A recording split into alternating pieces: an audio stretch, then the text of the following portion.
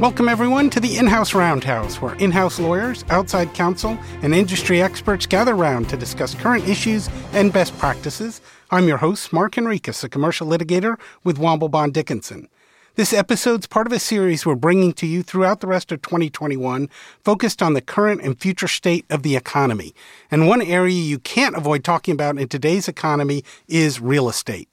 And to help us explore that area, we have two very special guests. Charlie McCrory from our GC Solutions team is here with us today, as well as partner Nellie Shipley Sullivan from our Atlanta office. And I'm excited to have them both with us. Nellie and Charlie, thanks so much for joining me today. It's great to be here. Thanks. Yeah, thank you, Mark. Let's dig right in. I know real estate's a broad topic, and so there's different things happening in different aspects of the real estate market. But I'm going to ask you to jump right in with an overview of what you see happening in your practice areas and with your clients. Nellie, can we just start with you? Give us an overview, and then we'll dig into some of the specifics. But I think so much is happening. I'd love you to kind of give us the taste of the biggest changes that you're seeing. Sure. And you're right. Well, let's hit it at the high level, and then we can dig in. At the high level, of course, real estate is a very broad category. There's lots of asset classes to look at, and where you are, it affects what's going on, as well as what kind of real estate you're talking about. Industrial, for instance, is still very, very hot, setting records right now. Office has had a little bit more challenge. Sometimes I think there's a little bit more bad news than actual problems out in the system, but it also depends very much on where you are. Apartments are still going very strong. And retail has had its challenges, as it did prior to COVID, and continues to have some. We're still seeing some conversions from retail into apartments, for instance. So those are a few areas that have sort of different impacts going on. Capital is also, by the way, an interesting topic as it affects real estate right now, because there's so much capital chasing real estate, and that's not always so.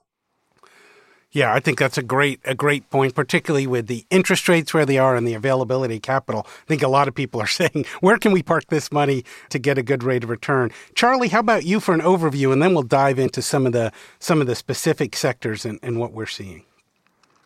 Sure. Thanks, Mark. And again, thanks for having me. I agree with everything Nellie said. I would merely add to that I think the pandemic has accelerated, or in many cases exacerbated, the issues that we saw previous to the outbreak. So I think Nellie hit all the particular asset categories really well, recognizing that all real estate is local, and your leverage as a tenant or a landlord is going to depend on your market. But at the end of the day, I think if you have a willing buyer, a willing seller, a willing tenant, and a willing landlord, that deals are going to get done. And we're still seeing that, which is certainly good news. Great. Let me start with what may be the one that gets the most news. Nellie, I think you alluded to it, and that is office space. Everyone seems to have an opinion on what's happening to office space. To try to capture that, we ran a LinkedIn poll in advance of this podcast, and 56% of the respondents indicated they're planning to lease less office space over the next 6 to 12 months. 22% indicated no change, and then a smaller percent indicated an increase. And I know that hasn't necessarily been what you're seeing, Nellie. And so some of this may be local variation. Some of it may be perception over reality. But let's dig into what you think may be happening in the office space in particular, and share some of your insights and experience. And I'll get you to chime in as well, Charlie. Sure. I do think some of it has to do with where you are. The Sun Belt continues to be a big incoming area for businesses and workers. Just recently, last couple of days, the Atlanta newspaper ran a front page article on leasing, new leases and renewals being very strong right now. And several of the big real estate firms have been putting out studies talking about the sublease market being active, and some of that sublease space being gobbled up. That being said, if you're in certain cities and other locations and you own an office building, you may be struggling a little bit more. But I do think there's a little bit of a disconnect going on. I don't think people know yet what they're going to do with their space. we're not over COVID yet. It's not really in the rearview mirror. And so we don't have all of the unintended consequences shaken out from this yet. And there's a little bit of a disconnect sometimes in how employees and employers are talking about return to the office and how agile it's going to be. And what does flexibility mean? Really, really remote all the time?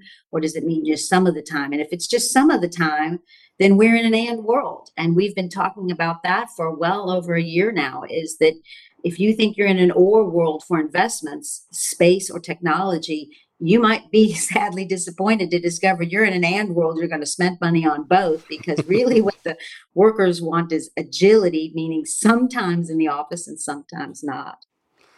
That's a great point. And I know clients are always asking me, what should we do? But they're also saying, what's everybody else doing? And I think there is this sense of, what is happening now, and this sense of, well, some things are working well in a remote world, but also we're missing out a lot in the in-person world. And so figuring out the implications for office space is challenging.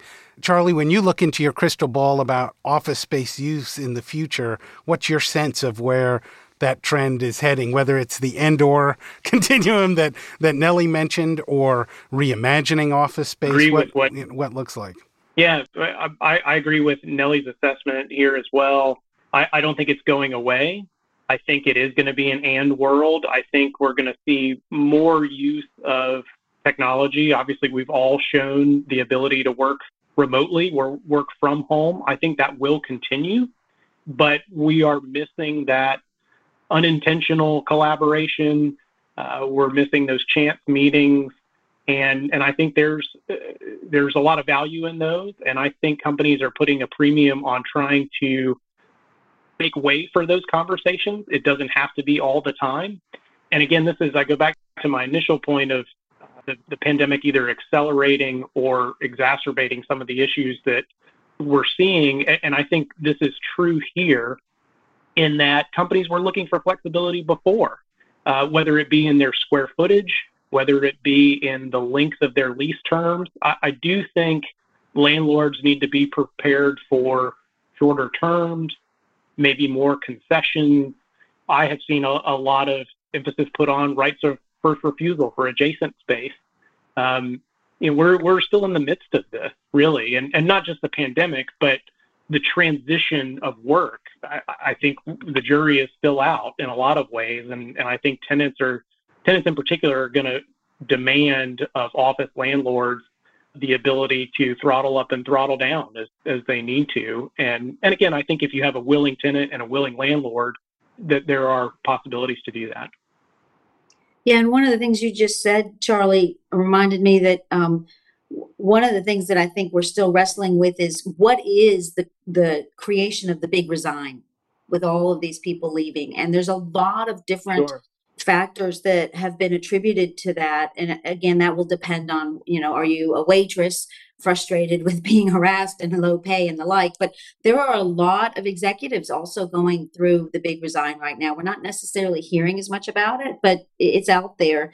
And I wonder whether or not some of that is an unintentional consequence of not being around each other. Are people not as committed to their companies and the people that they work with? These are the kinds of things that we're not going to really know until we've been out of it and have come back to the office a bit more and started to see, okay, we don't have as much of a gelling of the workforce as we felt like we had before. So I think companies should be cautious about what the workforce is going to be like. We spoke before as well about the fact that we don't really know what it's like to have a hybrid workforce outside of a pandemic. It's one thing for people to put their shoulder to the grist mill and work really hard through it while we're dealing with the pandemic. But, the joys of working from home when the school bus gets home at 3:00 in the afternoon are really different than they are at noon when you just walk to the kitchen and make lunch, right? And so, hybrid is what it was during the pandemic, but we still want to see what it's going to be like after there's a more freedom to return to the office, shall we say. I think that's a wonderful point, Nellie. And I know whether I'm talking to other partners here at Womble or in-house lawyers, there is a concern that the totally remote has prioritized kind of the efficiency of just getting the work done and sacrificed a lot of important long-term objectives, whether it's mentoring, collaboration, culture, sense of connection. And, I've noticed that we've started trying to come back, a few days a week in our office, and seeing other people and getting lunch and actually interacting in person is qualitatively different than it is on another WebEx or Zoom or team meeting. And I think I do worry that we've sacrificed a lot of long-term investments in helping people grow, helping them develop, making them feel committed. And it's not just law firms. I think a lot of in-house departments are losing that connection of the sense of team working together side by side. I'm in the office late, you're in the office late, but you're building that connection. Now everyone's doing their own thing largely independently.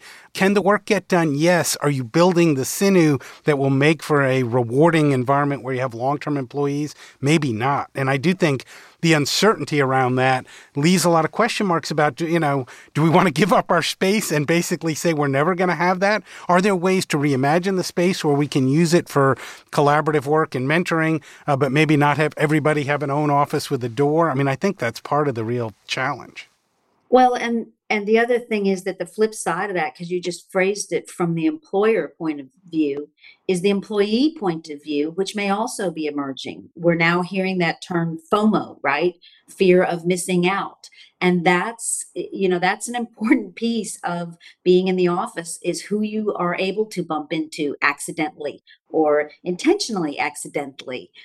One of the things we were talking about before is that I'm looking forward to someone inventing much better technology to tell you who is in the office when, and maybe even when you're going to be in the office, if we're going to be more agile so that people can stalk each other, if you can use that word, in a good way, because it has always been important to figure out who you can go talk to around the corner, not just for going and having lunch because you both happen to be in, but those accidental conversations when you run into each other that are helpful not only for the enterprise, but for the individual, whether you're the mentor learning what's going on with your mentee, or whether you're the mentee and you want to get up with the person who knows what's going on these days and is in a position to teach you things.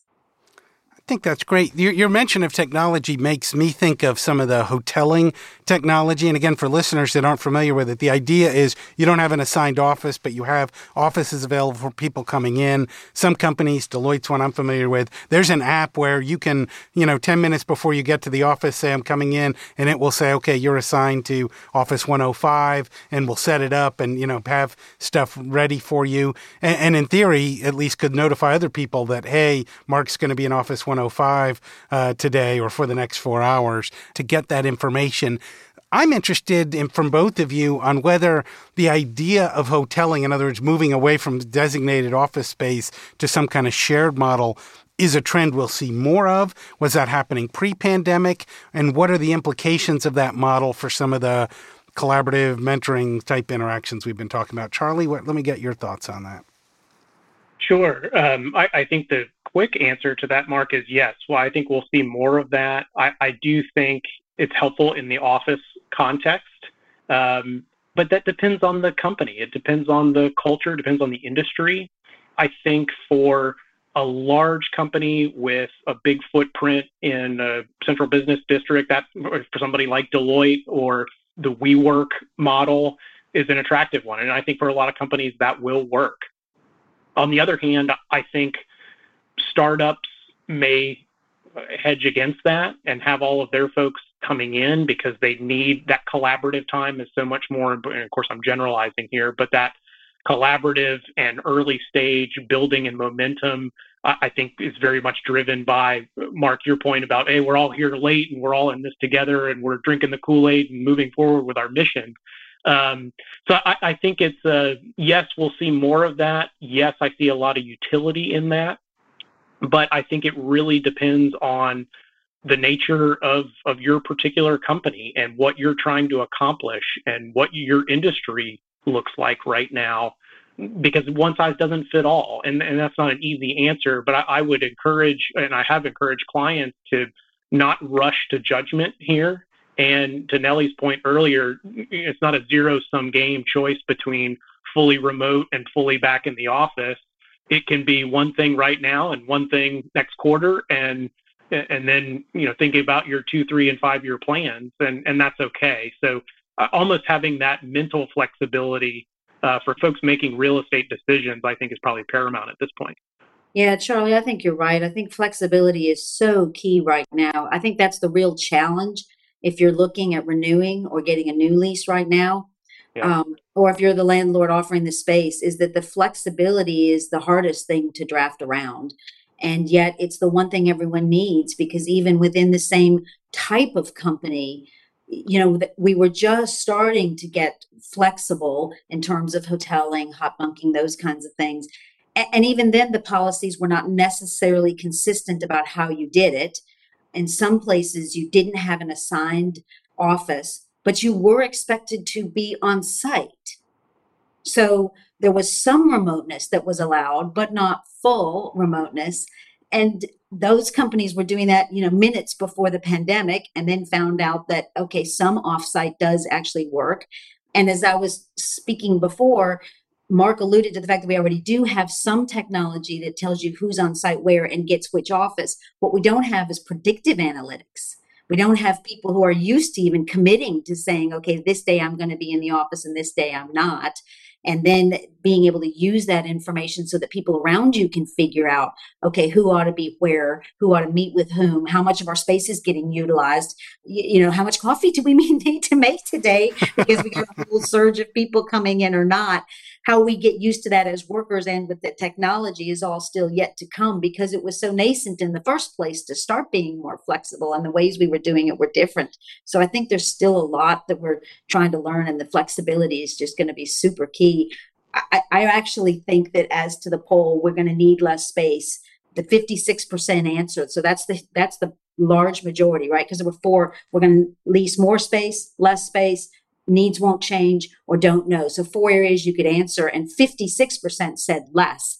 And I feel like that's probably so, all the way until the minute when we get everybody wanting more space because they start to say, oh my gosh, I've got people who are coming back into the workforce because they resigned because they were miserable during COVID with the company that they didn't feel any camaraderie with. And we're hiring now, and we need more teamwork, and our training has suffered, and all these other things. So I think we may actually see the market still show a little bit of softness in the leasing area. But boy, I'm sure looking forward to what kind of activity we're going to have 2 to 3 years from now.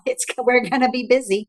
Yeah, Nellie, that's a great point. And I'm looking at this poll too, thinking, this meets with my expectation about what's going on out there. And obviously this is not scientific, but it makes sense that folks would be expecting less space, but less space could mean just a little bit less space, maybe not a lot of less space. And what I'm thinking there is Mark's question about hoteling, collaborative space, more emphasis on conference room space. But again, I think that depends on your industry and your company and what you're good at and what weaknesses you're trying to address. So, I think for the typical office tenant, if we're generalizing, that it makes sense to have a little bit less space, but a little bit less space might just be something more efficient where you're not really giving up that much. You're just maybe reorganizing, and if you work with an architect or a space planner, they can tell you, given how you use your office space right now, here's how you should design it. And I think that may be time and money well spent as well. Yeah, it's great. Is anybody looking at redesigning space to take advantage or make it more useful in a hybrid setting? I think, to me, one of the real frustrations about getting into a situation where some people are in the office and some are at home is if you try to have a meeting with 5 people, 3 live and 2, virtual, there's no good way to do it. In fact, I've often resorted to just say, everyone go to your own office and get on a laptop so we can all talk, because otherwise the 3 people that are there are interacting, but the others are just little dots on a screen. They're left out. You feel like you're not engaged. But I've got to believe there's a better way to take advantage of the fact that you've got some live participation. I don't know if that's a tech solution, a real estate solution, or where that comes in, but I'd love it if you guys have any thoughts on that challenge, because I'm hearing that more and more. Yeah, I've certainly heard about the return being a shift in the use of space, which again continues a trend from beforehand that the office sizes shrink, but the collaborative spaces get bigger and more agile as well. So you can have impromptu meetings and the like. I also think that technology is going to jump in there because right now we don't have really great technology for entering a conference room and having multiple screens with various faces on them for people who are remote in the room. So you don't feel like you have a presence there. If, for instance, all the remote people are on one little laptop and they're the little tiny boxes, then that doesn't work well, as you just pointed out. But if you could imagine yourself in a room with almost surrounded by different screens showing different people in different locations, that might allow for a little bit more agile conversation and meetings to occur. So the technology would need to catch up with what we're actually doing. I agree with that, Nellie. And I would even take it a step further and say, from a space planning perspective, which is not my expertise, but having worked with those folks, having different types of office environments within a particular space. So if you're leasing out a floor of a building, if you're in-house counsel, you need an office door that you can close and maintain confidentiality and focus on the work that you're doing. On the other hand, your sales folks may need to be in the room together to brainstorm different targets and go through their metrics and things like that. So I think having different types of space within the office space is also going to be beneficial. And that's, I think, something we were already starting to see before the pandemic, and I think we'll see more of. So again, I think that's an opportunity for just efficient and effective office layouts that are different than like a traditional law firm, for example. Yeah, I think so. Charlie, I know you've got kind of a unique perspective. You served as in-house counsel like many of our listeners, but now you're with our GC Solutions team, so you're working with those folks. You've got, 2 preschool kids, and you're fully remote. In fact, I think you've been remote since you joined Womble, so you've not had that in-office experience. I'm interested from your personal perspective where you see things going, kind of this remote versus in-office view. Just share a little bit about your experience there, and I guess your personal view on where things are going, should go, because I think we've got a lot of listeners that may be in a similar situation. Yeah, thanks, Mark. I'm happy to talk about that. I must say, when Womble approached me with this opportunity, I was very hesitant. I have a history with the firm. This is my second tour with the firm and have a lot of good friends and colleagues at the firm. And it was something that I was very interested in, doing general counsel type work, but with a firm that I care about and remain familiar with. But I'm a social guy. I like the office banter. I like interacting with folks. I certainly love being a mentee and a mentor. And I was very hesitant. This is all pre-pandemic, of course. And so I hesitated for some time before taking this role because it was fully remote. Having said that, Mark, I have not looked back. I have been pleasantly surprised at, on a number of fronts. The technology has been really good. The firm has done a great job of giving me the tools that I need to succeed. I'm really impressed with the team that I work with. We are all former in-house counsel attorneys, and the perspective that each of us brings is somewhat unique, and then also somewhat similar, and so that's been wonderful. And then our clients have appreciated the savings that we can pass along to them in saving some of our overhead expenses. It's been a behavioral change for sure, for me in particular, but I think all of us would say that we have to be more intentional about those unintentional interactions and those collaborations. So as before, in an office environment, I would get up and walk down the hall and poke my head in offices and say hello to people and ask how their kids are doing. I do that now. I just don't physically get up and do that. I make a point to send an email, send a text, make a phone call, arrange a Zoom meeting. We have gotten together in real life as time, geography, and pandemic allow. But I think, part of that is just a willingness to change and a willingness to be flexible. And it really has been a blessing for me. It's been great for my family. As Nellie said, when the kids get home, it's a totally different ball game. But we plan around that, and they've been wonderful, and they understand that mom and dad have to work, and that's important too. So I must say, great experience with Womble, but I think working remotely as an attorney is something that you can do if it suits your practice and it is conducive to your personality. I think it's something that we can do. And again, it goes back to the willingness to be flexible and the willingness to understand that not one size fits all. We're all individuals, but then each company is different too. And so I think it's going to take some patience and some deep diving on, what's best for your company or maybe the group within your company. One of the things that you just said made me think about one of the things that I think that companies are going to start thinking about or hearing, bring back lunch. Okay, you saved money over the pandemic. You spent it on the technology maybe, but you didn't spend it on those lunches, but bring back lunch. You bring back the food, the employees will come back in. That's the day they'll show up in the office, is the day you have a meeting that includes lunch. And I say that somewhat jokingly because, frankly, in Atlanta, one of the traditions we had prior to the pandemic was making sure that the GC Solutions folks that were located in Atlanta came to some of our lunches where we were planning various things, whether it was client development or something else. And that was a good social way to catch up with, what are you working on? What are you guys even doing? Exchanging ideas, even exchanging ideas about marketing to in-house counsel, right? Because if you've got a group of people that have been in that role, they can tell you, yeah, no, that idea is not going to float, or, hey, that's great. I would have really loved that as an in-house counsel if you did that kind of thing. And that's an exchange that you don't have an opportunity for easily unless you have intentional meetings with each other. And lunch was such a good way to do that before. So I think we'll really see much more return to the office when we see the return to lunch.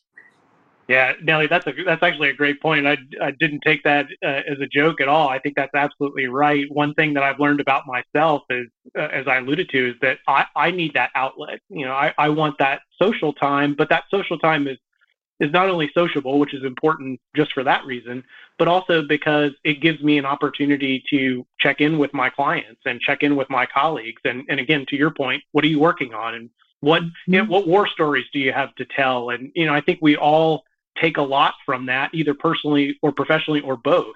So I've recently myself started to say, okay, I'm going to get back on my lunch schedule and reach out to friends and clients and just get back in touch with people.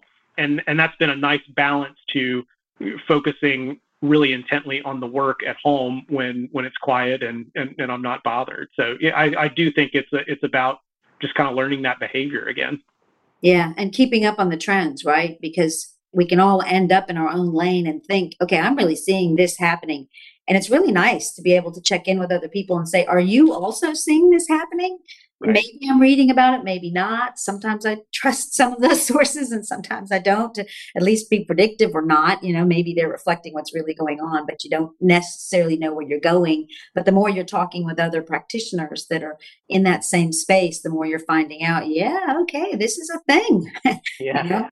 Capital is there. It is showing up to the table. And it's the equity sources, it's the traditional lenders, it's everywhere all of a sudden, and that's interesting when you find it's not just your deals, but other deals that are going on too. And that lending is becoming aggressive, right? That they're really going after the deals right now. Okay, cool. But also a little different. Yeah. Nellie, I wanted you to touch on something that we chatted a little bit in advance of the podcast, and that is some of the lease terms, and in particular, what you're seeing around treatment of COVID, either pandemics generally or COVID. I imagine it comes up most frequently in the retail lease context where you're saying, hey, what are we going to do if we have a shutdown and we're unable to operate? But what do you see as trends? And I guess for our listeners that may be looking at leases and other things, what are some of the factors to consider around what are sometimes referred to as COVID clauses? Right. Well, and again, it's going to vary remarkably by asset class. Office, that's the area where people talk about whether the usage is going to change significantly and companies saying we're going to lease less space and that kind of thing. But the truth is, if you could send everyone home and work remotely, you weren't nearly as stressed as an industry, whatever that employer was, as the one who had to shut down and not actually operate. So there's a little bit of a distinction there, because the landlords of retail space, where you can't sell what you're supposed to be selling if you can't operate the store, have a very different kind of tenant relationship than the offices who are looking at their employers and saying, you may not be able to use your space the way you want to use it all the time, but you're still making money. You're not stressed financially to be in the space. So there's a little bit of that distinction that's still going on.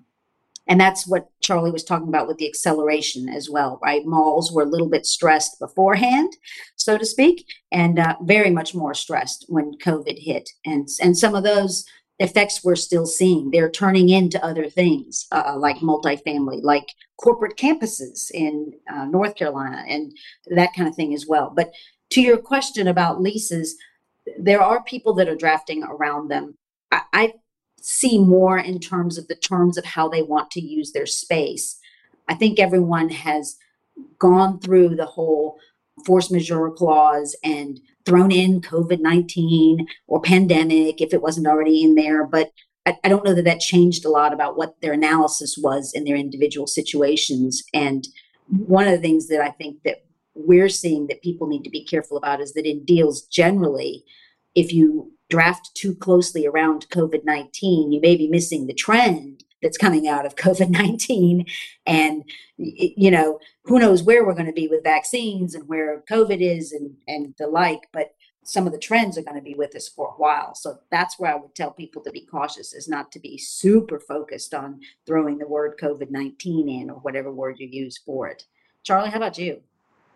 Yeah, Nellie, I totally agree. I think there is a danger in narrowly tailoring language, whether it's in a force majeure clause or somewhere else in a lease, of speaking just to COVID-19 for a number of reasons. And you hit on them. I think most force majeure clauses that I've seen have been well drafted to, catch government regulations, so a government mandated shutdown, for example, or in terms of the number of folks coming into your retail space, or if you're an essential business. I think well-drafted leases already covered that, at least in my opinion, they did. I think now we're seeing, and thank you for bringing up the acceleration component again. I think on the industrial warehousing side, we're seeing so much more of those deals get done because folks are at home and they're demanding things that they need show up at their door. So the e-commerce stuff is just happening faster and faster, which it would have anyway, but I think the pandemic has pushed that along. And then from a retail perspective, we're seeing more and more tenants get caught in construction issues, either through labor shortages or, and Nellie, I know you talked about in our previous conversation about supply chain issues being a problem before, and now, as I said earlier, exacerbated by the pandemic. So I think maybe not necessarily drafting around those, but coming into the negotiations with a landlord or with a tenant, knowing that is going to be helpful to both sides. And again, I think where you have a willing tenant, a good credit tenant that wants the space, that wants to operate, and a landlord that says, hey, this is a good tenant, I'd rather have a tenant in my space operating even at reduced capacity than having that space stay empty or rolling the dice and returning that space to market. I think both sides' willingness to work with one another is what I've seen, and I think that trend will continue. Yeah, and it really is a difference between the kinds of asset classes that were much more stressed during COVID than the ones that weren't, right? Like, it's just not an issue in multifamily leases or even deals where you're selling apartment complexes and the like. Industrial, as we said, it's setting records. And so, I mean, if you're a tenant who bargains too hard on an industrial space, you're going to lose the space. And there's a couple of reasons for that. You pointed to what's going on with the supply chain and people needing the space and the like. So there's huge tenant pressure.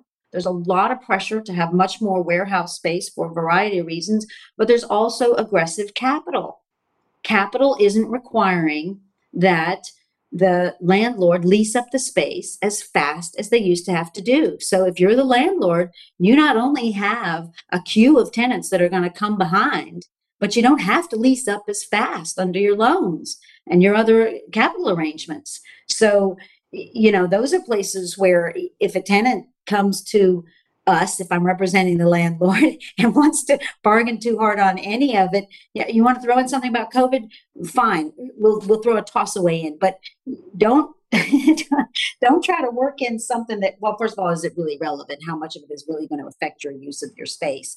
But boy, come to the table with the few things you really need out of that lease, because I'm seeing landlords move on from tenants. You're too much trouble. I'm moving on to someone else.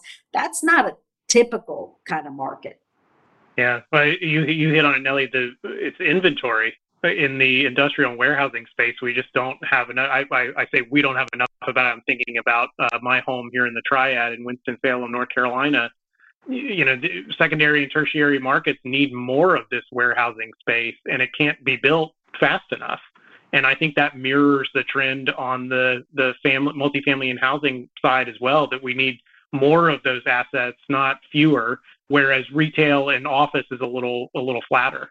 Yeah, it's funny because people were very, very early on a little bit worried about apartments, right? Because everyone was leaving the city. And so that's where you assumed a lot of the apartments were. Now, there were always suburban apartments, but people were moving into houses because they wanted more of the isolation, because the pandemic was scary by being around other people. And so then housing prices started surging. And guess what? Apartments have not gone away at all. So I saw some statistics recently. The apartment projects as a whole are selling for about 18% over pre-pandemic levels. Now that competes with warehouses, which their property values were up 41% over pre-pandemic levels. I mean, to tell you, that's a big increase. But even from the tenancy point of view, the renewals are up about 5 to 10% in rates. And if you're signing a new lease, it could be 40% more than it was before. So I don't know where you tell your kids to go live, because buying a house is super expensive, but the apartments are expensive too. That asset class has not started to shrink, and there's still huge need for it. You hear about the need for housing, of course, and so that's part of it.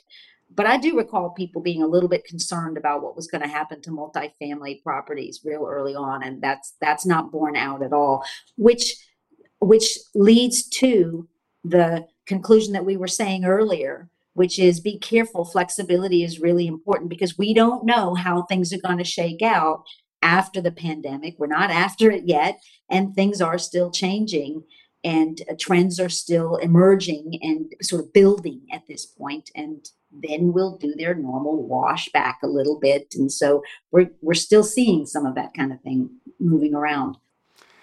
I know we're almost at the end of our time, but I want to give you each a chance to kind of give either a wrapping up remark or final tip, or maybe a projection on where things are going. So, Charlie, let me let you start. Any final parting tips for your fellow in-house lawyers or other people, that you would want to leave them with, or a prediction of what we may see over the next couple of years? Yeah, thanks, Mark, and thanks for this opportunity. It's been fun. I love talking about these sorts of things, and this is the fun part of my practice. So thanks to you all. And I would say we've hit on it a couple of times, and that's flexibility. I continue to advise my clients to be open and willing to examine not only their relationship with their real estate needs, and so their landlord, or if they want to be an owner-occupant. I think with interest rates what they are, now is a good time to do that as well. We haven't really talked about that today, but if you're a potential owner-occupant, I think it's a great opportunity to do some of that financial analysis now. Also, not just your relationship with real estate, but just examine what's best for your company. And that will vary from industry to industry, from small to large, from young to old, from a lot of different perspectives. And I think that will come in the forms of a lot of different variables. I think the race for talent right now is really, really tight. My understanding is it's a great time to be a candidate, a great time to be an employee. And I don't think that's a bad thing at all, but I think companies of all sizes have got to be aware of that, and their real estate strategies have to be cognizant of that too. I think if you're trusting your employees to accelerate and make your business successful, then you've got to listen to them and you've got to respond to their needs. And there will be trends in that, but then there won't be a one-size-fits-all scenario. I think a willingness to say, well, Charlie wants to work remotely, we can make that work, and Nellie wants to be in the office 5 days a week, and we can make that work too. And you can design a real estate strategy around that. It will be more work and more time-consuming than it used to be, but I do think that's possible, and I think those are conversations worth having. So again, that flexibility and that willingness to examine your company and your group internally is going to be the key, and those will be the winners that come out of this season for sure. Great advice. Great advice. Nellie, we'll give you the last word. Well, thanks. This kind of thing is, as Charlie said, fun. It's informative. It's really critical to us, because checking in with each other is the way you figure out what's a trend and what's a fad. And, you don't know what is until you've lived it sometimes, but a lot of times checking in with other people helps you figure that out.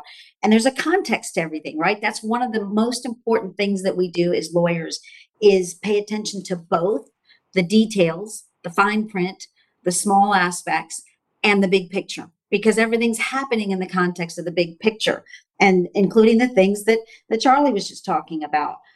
Workers know they're in an employee-friendly environment right now. And so the way those trends change, among other things, is that they stop feeling like they're in an employee-friendly environment. If you are thinking about the big resign, you're more willing to do it in an environment where you can go get another job as soon as you want to go get another job. That's a positive feedback loop that's feeding this trend right now. And at some point, some of that will turn the corner a little bit, but you have to keep checking in with each other to hear about, so what's going on at the macro level, so that you can tell, is this trend speeding up or is it slowing down? Even the ones that are happening, because it's not where the puck is, it's where the puck is going to be. And that's what we need to help the clients figure out. Same thing with context with capital right now, right? Is that the traditional lenders are more aggressive, and that's not an accident that it's happening in the context of non-traded REITs having set a record for capital raises in this last year. If there's more money out there, then there's less competition for it. And so they got to be more aggressive. And then you want to pay attention to, and is that environment continuing or not? Is this a trend that's continuing, or is it becoming more of a fad? So this kind of opportunity to talk to each other and find out what we're hearing is really helpful. And I appreciated people who answered the poll. I really appreciate people who check in with us and share with us what they're seeing. Even the people who check in and say, I'm not sure I'm seeing it the same way. Fantastic. Let us know that. We want to know if something is different in your world than what we're seeing, because it's really an important part of us making sure that we're operating very much in the real world for ourselves and for our clients. Awesome. Well, thank you, Charlie. Thank you, Nellie. That does bring us to the end of the show. You can find more information about Nellie and Charlie, including their contact information, at our website, wandelbahndickinson.com. That's also where you can subscribe to this podcast or find former episodes. You can also find them on the iTunes Store, Google Play Store, or SoundCloud, or wherever you get your podcasts. If you have questions or comments about this episode or ideas for future episodes, please let me know via LinkedIn or Twitter. Thanks for listening. This has been the In-House Roundhouse. See you at the next station.